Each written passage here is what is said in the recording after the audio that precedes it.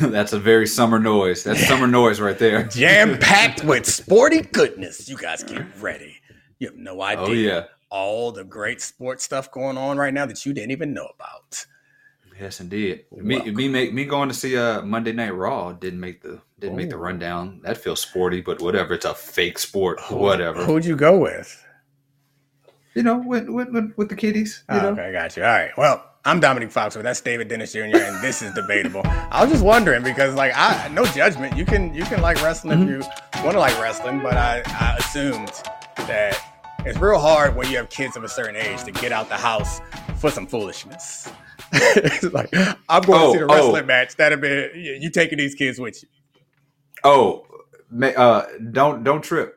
I dragged the kids to go to an event that I wanted to go to. That's what that was. I was like, we going to Monday Night Raw, kids. You gonna party with Pop tonight. I do it all the time, but it's never with wrestling.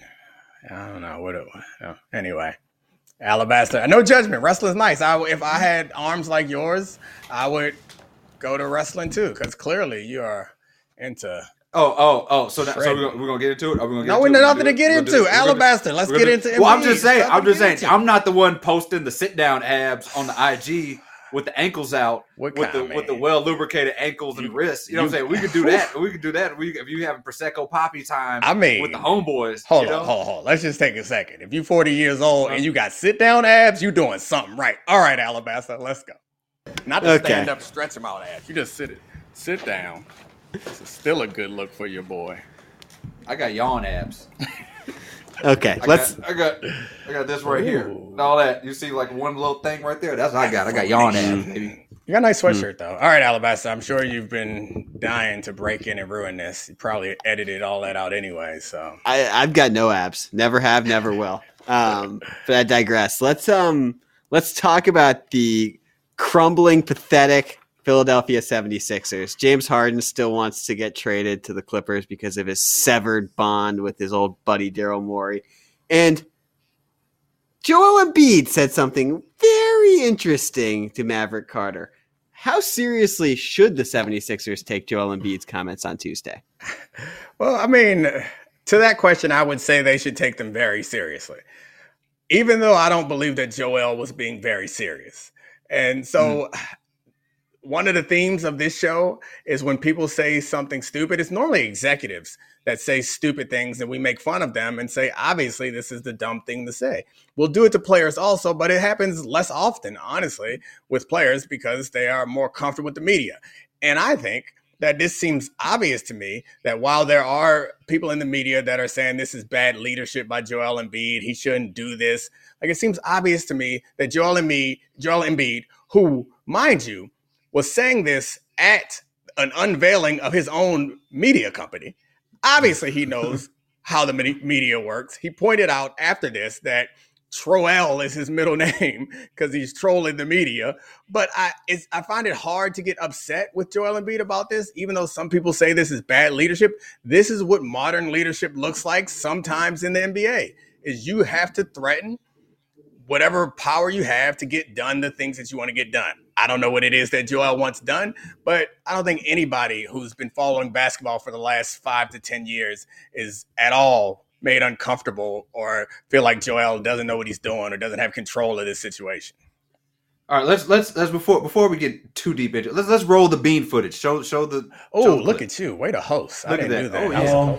I just want to win a championship. Whatever it takes. I don't know what that's going to be, whether it's in Philly or, everywhere else. I just want to have a chance to accomplish that. I want to see what it feels like to win that first one and then think about, the next one. Boom, hosted. So I think, it seemed harmless. Because the thing about what he's saying here is what's most likely going to happen, right? As we know with the NBA, these players don't stick around for the totality of their careers. It's a very rare thing, and most times they win championships going somewhere else. I mean, obviously, that hasn't been the case the last couple of years, but for the most part, these players get contracts and they go somewhere else. I have no problem with what he said. What I do have a problem with is it's 2023. why are you saying you're trolling? Like, when people don't troll anymore, like, that is the thing. We talked about it on Monday. Trolling is the thing when you say something and you don't want to stand on it. Yeah. You backtrack and say, I was just trolling. Like, that to me is an issue. Like, we can talk about if that means maturity, if that means whatever, but either stand on it or don't, right? And so to be saying I'm trolling at your big age in 2023 just seems like what is he, 29? Ridiculous way to go about it. No, I think that's not what you that's do. a fair criticism of him, because my defense of him is, this is a sword that a lot of leaders and a lot of champions have to wield in order to get the things done that they want done. So to wield that sword and say, nah, it was styrofoam, I'm just playing, to me feels a little bit like throwing a stone and hiding your hand. But I think the purpose, what he's trying to do there is probably get the fans off his back. But I think that Daryl Morey and the ownership, the 76ers, already know this. He didn't have to say it, but it helps, I think, to say it. They already know that the Knicks are waiting in the wings, and Joel has shown interest in going to the Knicks. And frankly, every team is waiting in the wings. Everyone would be interested in signing Joel Embiid. So y'all better straighten up and fly right, is what he's telling you, or at least maybe not right, but fly the way he wants you to fly this thing. So I don't have a problem with it. If he wants to put out a little softeners, call himself Troel or whatever, to get the fans off his back, it doesn't bother me in any other way, but I agree with you also. Just kind of stand on it. You said it, stand on it. Stand on it. And at the heart of this really is what are we going to do with James Harden? Right. That's really at the heart of this situation, right? Which is something that Morey has to figure out, which, I think Joel Embiid, when you say stuff like that, he understands that you have a truncated career, right? You lost years early in your career. This was the healthiest probably that you have been. Didn't miss the, playoff games for the first time in forever, right? And you come back next year, you don't know what that's going to look like. You don't know. You're not going to have, chances are you're not going to have the LeBron, Steph, KD 15, 20-year career, right? That window's closing. And you do not want to have spent 2 of those last 3 years with a secondary star that does not want to be on your team, that the front office has to figure out where to go and ship him off for parts that you have to try to make do with, right? And that's sort of the pressure. Just say that. That's the pressure that you have to put in the front office. The future is grim for this team, which, I mean, to me at least, it feels like their best chance probably was this past season. Other teams are going to continue to load up. The East wasn't as strong as you would have hoped. It's going to get better. The teams in the West are going to continue to get better. It doesn't feel like, and they don't seem to have any assets. They've already made all the moves that they could make. They did all the things they could do with all the tanking that they did to get the draft picks. They have used those picks, shipped them around, done all the things they could do to make this team as good as they can be. And right now, their second best player is only getting worse. And their only hope right now, I think, of getting better is somehow convincing Damian Lillard to come there. And then they send away Tyrese Maxey, which I'm not even sure that makes them better. Yeah, I don't think essentially sending Harden and Maxey off and getting Dame Lillard back makes them markedly better than they were last year. I agree with you. Last year was like their best shot. You took Boston to 7, right? You should have won that series. James Harden disappeared in the middle of that. And James Harden throughout the season was letting folks know he wants to go to Houston to hang out with his homies, right? Like they want to go to a bad team even as you were trying to compete for a championship, right? And so, and like you said, the East is going to get better. Like, I don't see Philadelphia making it, with this squad. And Embiid's got 3 years in this contract, which is when that itch starts to happen for a lot of these players, and you start asking to make those moves. Yeah, so they don't want to get stuck in the Dame Lillard situation where they have to move a player for less than his value, or much less than his value, because that player has dictated to them. So, I mean, I guess the Portland situation isn't too bad because they have, which seems like people believe to be in Scoot Henderson, another franchise cornerstone. So I'm not going to shed any tears for them, but I would love to see Embiid in another location. Frankly, I just love to see him in the finals. I just like to see him healthy all season and have a ton of success. The 76ers haven't made it past the second round since 2001. Yeah. And I was going to say it's not Joel Embiid's fault, but I guess he could play better when he's healthier. He can be more decisive in those situations and more aggressive. But it really feels like the bounce against Kawhi, that was an issue. And the injuries, the shattered face, like there's always these issues that came up and took away their best chances to win. So maybe moving him. I mean, he was go ahead. He was a plus, I don't know, plus like 90 or something in that series against Toronto, and he just couldn't stay on the floor long enough for them to win. I think, you should partner Joel Embiid with a great Eastern Conference player like maybe Jimmy Butler or something. That should go somebody should do that in Philadelphia, right? No, you don't want to do that. You want to partner with Tobias Harris, King Crumble Cookie. That's not. I do want to address the front office, the anonymous front office source in the Philadelphia 76ers, who made it known that they have full confidence that Joel Embiid, sources close to the Philadelphia 76ers said Joel Embiid is going to stay here, plans to stay here for the entirety of his career, like Kobe and Dirk. Which is like, what else are they going to say, folks? Like sources close to David Dennis say that like Beyonce is going to bring him on stage during the concert, and they're going to sing a duet together. Like, what are we talking about here? Like that, like how much credence are we putting? It's not a good analogy. Like that's not even realistic. It's actually realistic that Joel could be there for his whole career. It's not nearly as far fetched as you being on stage singing a duet with Beyonce. You can't sing. I could sing Resentment, Church Girls. Go ahead. Virgo's theme. Give me a little bit. Never mind. I'm just too. Okay, so I just want to interject and say that Joel Embiid actually wasn't that good against the Raptors in 2019, and he is the reason they haven't been past the second round. He averaged 17 and 8 in that series, and so he let Jimmy Butler down. Just worth noting. Well, yeah, he was hurt for some of those games. What was the plus minus? Pull up the Joel Embiid plus minus for that series. Yeah, they using counting stats. Alabaster out here using counting stats. Yeah, give me the Sloan stats, baby. Yeah. Sloan stat me ASAP. Don't give me that because he played like 2 minutes in a couple of those games. Yeah. Come on, Sloan stat me. The least minutes he played in any of those games was 28. That's not good. That's not a lot of minutes. You say that. The other ones were 30, 32, 35, 31, 36. Whatever. 45. This is a ridiculous argument to be having. I think Sloan stat me, baby. Sloan stat me. The point that I wish to make is that Joel Embiid is a good enough centerpiece to win a championship around. And the reason why they have not won a championship is part on Joel Embiid, but the fact of the matter is they are not going to be in a championship position. It doesn't look like any better than they're in right now in the future. That's the point. Hold on. Why do you think he's a good enough centerpiece as an A1 to win a championship? Because he's a league MVP and he's really talented and he's a defensive. He's a whole defense by himself. He can extend the floor. He's post moves. He can shoot. Like, I mean, what more do you want? I think that he is that talented. The only thing that stands between him and to get out of the second round. That's all we want. Yeah, okay. He's the MVP. We decided to give it to him instead of Jokic. Can you get out of the second?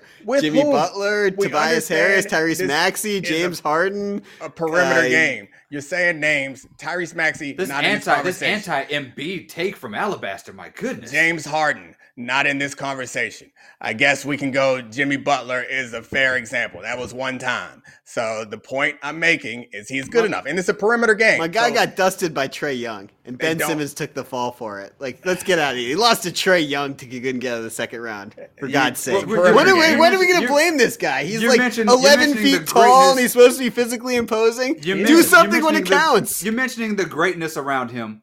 He made it to the second round. Doc Rivers was his coach. Ben Simmons was the second best player on this team. You're looking at it the wrong way. James Harden, we made it to the Game 7 against Boston with playoff James Harden. Yes. Playoff James Harden is what you did there. Like, congratulations, does not act like Joel Embiid is taking a bunch of stacked rosters to the, and underachieving. They're most of these teams were kind of maxed out. We just saw Jimmy Butler drag Max Strus and Gabe Vincent to the finals twice. Okay. What are we talking about here? If you want to be an A1 star, you gotta show up when it counts. This is the NBA. You guys say the regular season doesn't matter. If the playoffs are all that matters, then Embiid hasn't been an A1 star.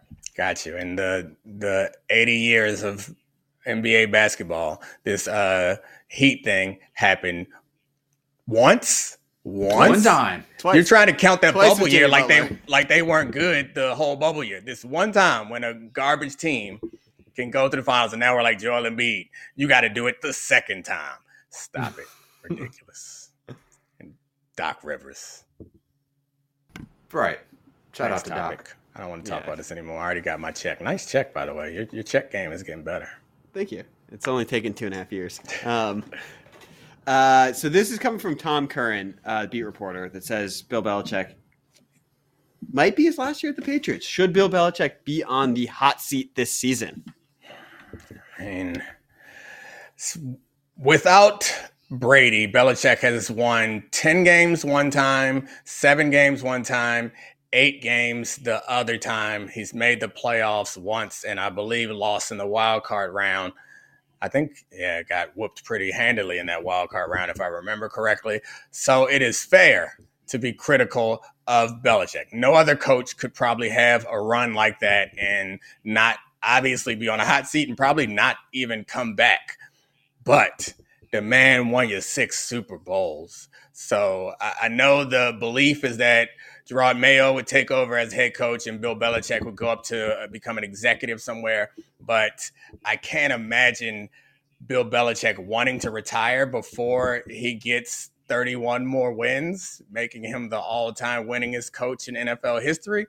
At this rate, though, that's going to take 4 seasons. So he may not get there, guys. Yeah, man. So in a vacuum, all the stuff you mentioned about his performance the last few years, probably hot seatable, right? Mm-hmm. What he did last season, rolling out no discernible offensive coordinator situation for a young quarterback who's still trying to figure these things out, is probably like fireable for most coaches. On site, yeah. On site, yeah. Like that is, if my guy Natty Hacks does that, he don't make it to week 8, right? Yeah. And so, but this is Bill Belichick, right? Like these are the things that you allow him to do. These are the things like really that he's done for the last 10 years. You just had the Tom Brady and others great team. Like he's whiffed on these draft picks a lot of times. He's cut players a lot of times off of just like things that had nothing to do with their performance on the field that harmed this team. But the margin of error was greater then because you had the greatest football player of all time or whatever, right, on your squad. Now you just don't have that. But this is the guy you signed. This is the guy you signed up for. And are you really going to be the owner who loses Tom Brady and Bill Belichick within a 5-year span? Like I know Robert Kraft has a lot of pride, but that's not something that you want on your resume. Yeah, I mean, I get it. The tough thing about this conversation is I'm appalled from both sides. Like if I were Bill Belichick's friend or agent, I would be irate that hot seat was even mentioned near my name. 6 Super Bowls. But if I'm Robert Kraft and I've been paying Bill Belichick more than $20 million a year, which is what people believe he's getting paid for multiple years, and what he gave me was a team without an offensive coordinator that can't win a division anymore, can barely make it to the playoffs, and then embarrasses me once I've become accustomed to a certain level of success. I ain't trying to walk in them owners' meetings feeling like this. I walk in the owners' meetings before with my shirt off, feeling sexy, wearing gold chains. I'm the man in these streets. Now, yeah, that's just how I feel all the time. Now, I am clearly not the man in the streets. You're walking in there Instagram with a tank top on, with some arms with no definition. That's probably what Robert Kraft feels like now, which is not a great feeling. I don't know anybody who's done that, but so I guess my point is a tough spot to be in, because I would be furious too if I owned something worth billions of dollars and I'm paying somebody tens of millions of dollars for 3 years in a row. They've not only underachieved. Well, I don't even know if it's fair to underachieve. They have not had success that should protect their job. And then on top of it, they trying some quirky stuff. That's the type of stuff that if you try it, it better work. And he tried it and it didn't work. His staff is full of people that used to work for him and people that are related to him. Like, that is the recipe for somebody who has stayed there a little too long, as crazy as that sounds. But I don't know that I would have the guts to do it, because I'm like, this man brought me 6 Super Bowls. You leave when you want to leave, Bill. You know what makes you walk in the owner's meeting without any more sit-down abs is if you walk to that owner's meeting and Tom Brady has won a Super Bowl after he left, and Bill Belichick has won a Super Bowl after he left. Which, let's not get it twisted. If you put Bill Belichick on another team, there is a good chance that man's going to win a Super Bowl, because we could talk about, as I mentioned, the offensive coordinator, the Mac Jones stuff of it all. That defense was still humming. Yeah. And that defense has always been something that Bill Belichick has had moving. So you get that guy to a squad that has a quarterback, that has a good offense, and that he tunes that defense up. You don't want to walk in that owner's meeting and be like, I'll let go of the greatest coach and the greatest quarterback of all time, and they both got rings and I have nothing. That's why this situation is really kind of fraught, because if Robert Kraft walks in there and is like, you need to change this, you need to do that, or else what? You gonna cut me and I'll be the most coveted coach, free agent in the history of anything, and there's no cap on coaches' pay that would pay him a grip to coach just about any team. And to be fair, as much as we give Tom Brady credit and as much as we're looking at this team's record post Tom Brady and blame it on Bill Belichick, the defense has always been really good. When they win the Super Bowl, it's because their defense. When they had that record-breaking offense, they came up short. But when they went to the Super Bowl and played the Rams, somehow they won 13-10. So, and the defense is still good. So he's never really relied on the offense that much. I know Tom Brady is heroic in late game situations. He doesn't have that, and that might be the difference, because they still playing the best defense in football routinely. Yeah, and that squad is going to be fourth in the division this season. Like, lock it up. And you can look at the quarterbacks. I mean, you think it might be better in Miami? Maybe. I mean, well, if Tua can stay conscious, I like Miami more than them. But let's cool it on the Jets. Let's cool the Jets on the Jets. Let's see it. Let's see it work first. Okay, well, yeah, regardless, you line up that squad with the rest of the folks in that division. Where's Mac Jones line up and quarterback? Like, how many players, how many quarterbacks He's the worst. do you put between Mac Jones and the other three quarterbacks in that division, right? And so generally, when you're coaching and you're rolling out a squad in the division and you have the worst quarterback, chances are you ain't going far anyway. That's not a Bill. That Mac Jones thing ain't a Bill Belichick decision. Call or adding him on that roster. I was never high on Mac Jones. However, he deserves some defense, because after his rookie year, people were like, "Hey, there's something there," and then they sent him out there without offensive coordinators, without any true number one receiver, no real threat at the receiving core, and they're going to do it again. This time they got Bill O'Brien, who's an accomplished offensive mind, and frankly, probably the best coach that the Houston Texans ever had. He's going to be coordinating an offense. So I think after he went to get rehab at Alabama with Saban, he's going to help that offense get better, but they still don't have any weapons. And Mac Jones ain't that guy. What's happening, producer? I just want to say butt chin. Oh, thanks. Appreciate it. Great contribution. Butt chin. Don't edit it out. Let it sit there. And let your contribution was butt chin. Yeah, let the awkwardness roll over everybody. Just let it happen. How red do you think Alabaster is right now? We're gonna sit here in silence and let him think about what he just said. That's what we're gonna do. You wouldn't let me sing a Beyonce song, and now we're getting Alabaster jokes. I could have just given us Virgo's theme was like 6 minutes. That could have taken up 6 minutes to show that we weren't hearing Alabaster crack these jokes. We would have lost a lot of viewers if we had you sing for 6 minutes, but. I mean, Alabaster, you had time to think about it. You were tapping that card. Maybe some copyright. For 10 seconds, tapping that card, and you mulled it over. You was like, you know what? I'm going to say butt chin. That's going to make the crowd go nuts. Let me refer to Bill O'Brien's chin, which no one's seen in 5 years. I'm laughing every time you say it. It's such a good joke. It's not. Yeah, no, I think offensive coordinator chin jokes always land. I think everybody in the audience knows exactly what most offensive coordinators look like. No one knew what he was talking about until I said Bill O'Brien. Please, I'm sure. Check the comments, Alabaster. If this makes the show, most people are like, I know what the hell he was talking about, butt chin, until Dominique said Bill O'Brien. Thank you, though, Alabaster. I appreciate that. Great interjectino. Viral meme on the internet. You just Google Bill O'Brien's chin, famous offensive coordinator chin, and I'm sure that it'll pop up number one. Top one. It's the lead. All right, guys, we're gonna move on to a game of Who Done It. Look at those arms. Look at those arms. Sexy. Defined. Prosecco Poppy That's me. in the house. What is Prosecco? It's like a wine or something? Champagne? Like yeah. I don't know exactly what it is. It's you listen to SZA and drink it. I don't know. All right, guys. First quote. I won't have 10 interceptions this year. And your choices are Derek Carr, Russell Wilson, Stop. Dak Prescott, and Baker Mayfield. Stop. You think that the Cowboy quarterback can say anything, and I don't know what he said? I work at the Worldwide Leader, a.k.a. Cowboys TV.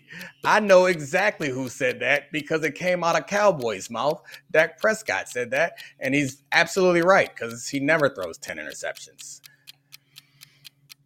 I guess you're right. I mean, you know. I mean, if it was Russell Wilson, he'd be like, "I'm going to go out there and try my best, no matter what." There it is. Because I believe in myself. I can do it, guys. I won't have 10 interceptions this year. Dak Prescott via Fort Worth Tars Star Telegraph. Yeah. I don't know what his interceptions are every season, but last year, would he have 13? And I feel like he's never had double digits before in his career. One of the things that is impressive about Dak Prescott is that he's never really had a turnover problem. So there's no reason to believe that what happened last year is going to continue to go forward. He's probably right. It worries me that he says that he won't, because I don't want him to change the way he played because of one aberrational type year. So we'll see. I know that McCarthy's taken over the offensive play calling and stuff, which means that it'll be a less aggressive offense, a more, I don't want to say old school or antiquated, run base, risk averse. That's a nice way of saying that this offense might be boring, even though they got playmakers. And he won't. And according to this quote that says you can go back and take away half of those drops. I'm not saying it's on the receiver, but if you cut those in half, and start talking about those, nobody's talking about. So, clearly if he doesn't throw to those bum receivers that he just threw under the bus, then he won't have 10 interceptions. Yeah, that's one of those things that you don't say. You let somebody else say for you, which I said multiple times last year that I think it was like 3 tip ball interceptions at the end of that season. That's not on him.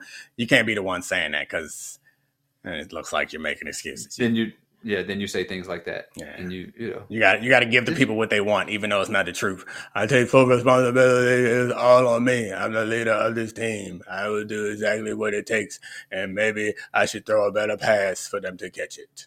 Then people will be like, oh, he's such a great leader. Maybe Dak was trolling. Dak Troell Prescott. I hope that butt chin, am I right? I hope that Dominique is trolling with all those Dak Prescott takes. Great joke, by the way, David. Cosign. Next quote, last quote. I can honestly say I changed the game. I was a big part of changing the game. And your choices are playoff P, Paul George, Carl Anthony Towns, Paul Pierce, and Sean Marion.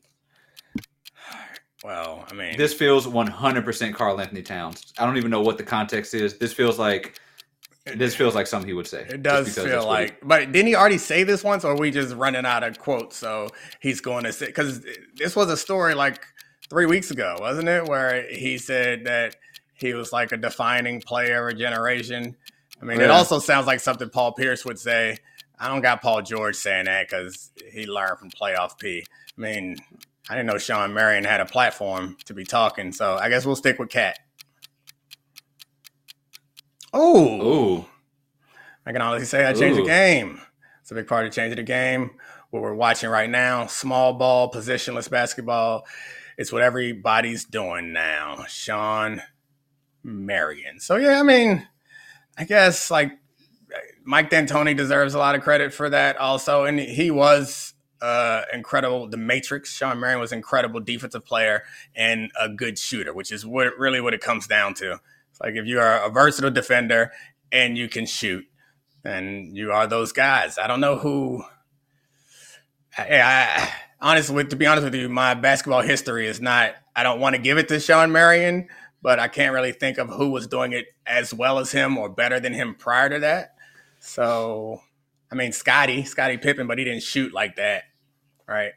So yeah, I guess it's really just about D'Antoni, kind of the offensive revolution of shooting threes and getting the shots off quickly, and his defensive addition to that on that team, which was not good at defense, is I guess the value add. Yeah, I think Shawn Marion has a case here. Like, he was part of this small ball lineup. He played power forward in a system in which, at the time, he would have probably maxed out at small forward, but he was putting some minutes at power forward, and Amar'e Stoudemire was bumped up to center when he could have been power forward, and they were running and gunning. And he was the glue to that squad. That squad does not work without Shawn Marion being the defensive stopper on that team, full of people who cannot play defense. He guarded the best offensive player. He was up and down the court. He could handle the ball. Had the ugliest jump shot in maybe in NBA history. This side of maybe Sam Perkins. Oh, Bol was pretty bad too, and Bill Cartwright. Yeah, like that. That's that's a little mark against him. But I think that Phoenix Suns squad does not work without what Shawn Marion was able to do. And trading him was one of the worst trades that franchise could have made. Yeah, so there's that too. Went to Dallas and was doing similar things. So I mean, I guess he kind of feels like. Yeah, I guess the problem for me is it doesn't feel like as much as I want to give credit to players, it doesn't feel like he was the first of his kind. It felt like he was the player who was in the situation. Coach empowerment? Are we coach empowerment with Mike D'Antoni? I hate myself. I'm sorry. Never mind. Way to go, Sean. Change the game. Change the game. Sean, you did it all by yourself. I know that Steve Nash ain't know what he was doing until you coached him up. Neither did the thing about Amar'e. Yeah, the thing about the Pippins of the world, and I guess maybe, like the Sean Kemps or people like that who played these versatile positions, they still played with like traditional centers, right? And like Shawn Marion was able to do enough, especially on rebounding, that and I guess you do have to credit D'Antoni, you have to credit Steve Nash and the way they orchestrated the offense, but it allowed them not to need a center, that's right? Fair. And a lot of those other players play with those centers. So I think what Shawn Marion did allowed them to change there is a direct line that you can make from that Phoenix Suns, not just organizationally with Steve Kerr being a through line there, but between the Suns and the Warriors, where you put Draymond at center and you have these wings, you have the Iguodalas and the Sean Livingston. That's fair. I mean, I think the most unique player in those situations was Shawn Marion. So it kind of feels like in the same way that Draymond is the key to that in some ways, that Marion is the key to that. Steve Nash, as great as he wasn't the first of his kind style of play. And obviously Amar'e Stoudemire was the other kind of big star guy. He wasn't that either. They would have played tradition. You can play traditionally with those guys. The one person who allowed this freaky idea to be somewhat freaky is Shawn Marion. So I'm sorry for that momentary lapse where I crossed over to the dark side. Players first. They mean everything to the game. Also, shout out to Shawn Marion. We did a documentary on the 2003 All-Star Game in Atlanta. He was a part of it. Talking about Jordan. What kind of chin Shawn Marion got? Yeah, we need early 2000s small forward chin memes. Yeah, Alabaster. What you got? Alabaster, since you're the chin guy, can you classify his chin? How would you describe it? I don't know. Strong. Try to give you alley-oop to save your terrible joke. I know. Can't improv. Just because you guys butchered my great joke. It's not my problem. You didn't butcher your great joke. You waited too long to drop it, and it also wasn't funny or good. You're going to tell me if I say it again right now, you aren't going to laugh. I might laugh, but that's because of all the work. That's because all the work that David and I have done to make it funny. I just said another butt chin joke. Didn't go over well. I am your conscience. Classic Jamie Foxx.